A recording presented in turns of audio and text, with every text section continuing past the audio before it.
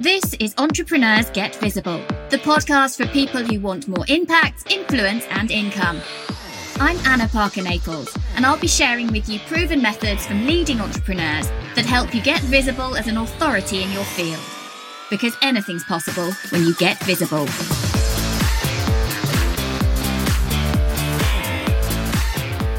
Hey, so today I want to talk through what makes a really successful podcast launch, why some podcasts do incredibly well and why some don't. Now, I've been responsible for helping over 300 podcasts over the last 18 months to enter the charts, to go live, to get in Apple, Spotify. We've had many top charting shows all around the world.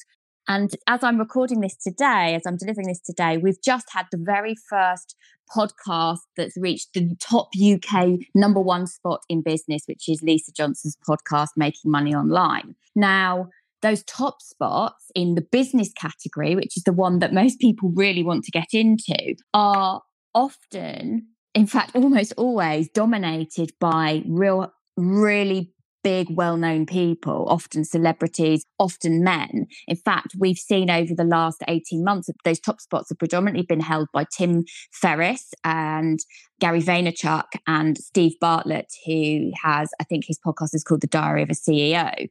They're all men, they're all heavy hitting. Now, we've seen the odd celebrity name podcast woman who has then, like Mary Portas, for example, her show's done really well. But other than that, it is incredibly challenging to get that number one spot in the UK. What we do see is much more achievable is getting a number one spot in a subcategory such as marketing, careers, entrepreneurship, investing. And the reason that they're easier is because there's just much more flow. There's no one kind of dominating that space. But the reason that any of the podcasts that we're launching do really well is twofold. So one is the strategy that we put behind the launches. And we always tailor make them for the individual, their community, how they normally launch, what people are accustomed to them doing. And we pull together lots of information about what works to get a podcast off the ground, what actions we need to see happening in Apple predominantly, and then over in Spotify once we've hit those positions in Apple. But we always make sure that whatever we're launching isn't just a cookie cutter approach. We're always looking at what's this person known for? What would be the best way to engage their audience? So we always make sure that there is a lot of activity happening in launch week. And that's really, really crucial. The amount of people who reach out to me who are great people in business, really successful businesses, loads of clients.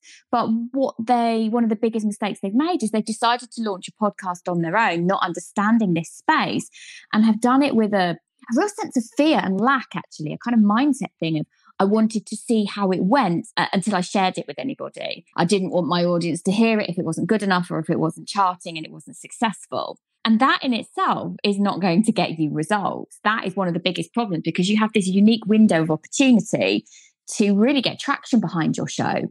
And a lot of people say to me, well, isn't that a bit gimmicky? Isn't it a bit gamey? Aren't we kind of just playing a game and it's not really real? And my answer to that is, well, whenever you've seen something like a piece of music, for example, when we were all growing up and you'd be watching Top of the Pops or you'd be listening to the Top 40 on a Sunday night when you're supposed to be downstairs having your roast dinner, you know that those shows aren't going to stay at number one, but it's still a massive kudos to get in the top 10, to get in the charts at all. And it's a little bit like that with podcasting. Once you become a number one show, whatever category it is, you always have that accolade. Now, I don't believe in fudging the system and putting you in some random category that means nothing for your business. I don't believe that that's the way we should be doing things. That's out of alignment, it's out of integrity. It's not actually going to do you any favors because you'll be reaching the wrong audiences, which ultimately isn't going to grow your business. But if you don't put that effort, energy, and commitment into launching the podcast, you're missing amazing opportunities to connect with your audience. And what happens as a result of that, if you get this right and you get all of that traction right, you are going to get so many more of your audience, your friends, your connections, your following, people you knew from school coming and listening to your podcast, which will then bring people back to your podcast time and again, because the more people who are subscribed in that first week, well, every single week until they unsubscribe from your show, your podcast is going to land in their podcast app.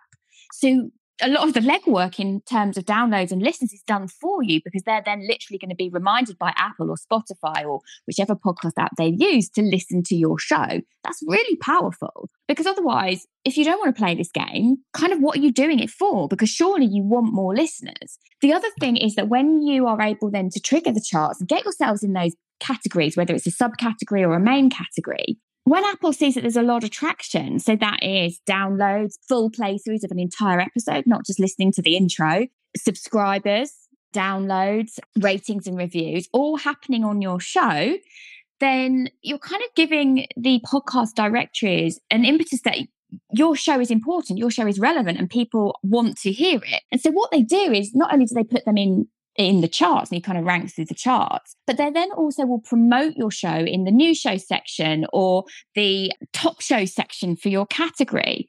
And without those things, you're not going to come across new eyes and ears unless you've worked with someone like me, like in the podcast agency, who has done all of the work behind the scenes to keyword your show, to get your categories right, your descriptions right, your tagging right, your meta tags right. And without those things, there's only so far that a podcast will do really, really well. And it's perfectly normal for a podcast to shoot up to wherever it's going to get to at launch and then to come back down again. But if you haven't tagged your show right behind the scenes or got the right keywords or the right description, actually it's not going to be found on an ongoing basis. So when we see amazing launches of podcasts, it's because the groundwork has been done. Now, this week in the top 50 in business and many other categories, we have pretty much all of our shows that we produce are somewhere. We also have lots of members who are in the podcast membership who didn't want to work with us for premium level production, wanted to kind of DIY it themselves. And we're seeing they too are getting great results. Now, that is a huge brand builder. And if you are thinking about doing a podcast, or maybe you've launched your own podcast, but you kept it quiet, well, there are ways that you can fix it, but not without expert help and guidance. So if you can't afford any help, then have a look at my book, Podcast with Impact, How to Start and Launch Your Podcast Properly. The important word is the properly, because I've been on both sides of the table. And in fact, also, so has Lisa, Lisa Johnson's podcast reached #1 in business just today. But she also, like me, had an earlier podcast where she was clueless about what she was doing and how to work this space. The other thing is that the podcast space, the podcast world has grown exponentially over the last 18 months since we've been in lockdown. It's now a very different ballgame. And if you don't play by the rules, if you don't do things properly, you won't get the results that you want.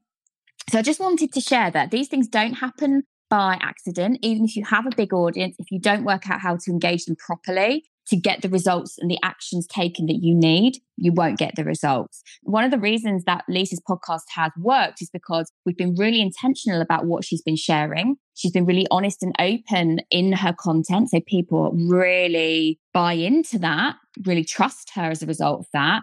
But also she's done all of the actions to make sure her audience are taking action. And that's really important. So I just wanted to share, because some people, obviously, they don't have as big audience as that. And that doesn't mean you still can't have a successful show, but you have to put the legwork in. And that's why we're seeing that we get so many #1s, #2s, #3s, top 10s, not just in the UK, but all across the world for the shows that we put out there, because we understand all of the components that it takes to have success. So that's it for me. And if you haven't gone and had a little listen to Lisa's podcast, go and check it out. It's currently #1 in business in the UK. It's called Making Money Online with Lisa Johnson. Thank you for listening to Entrepreneurs Get Visible. To get your free checklist on how to raise your profile and to find out about our community, go to annaparkernaples.co.uk/get visible.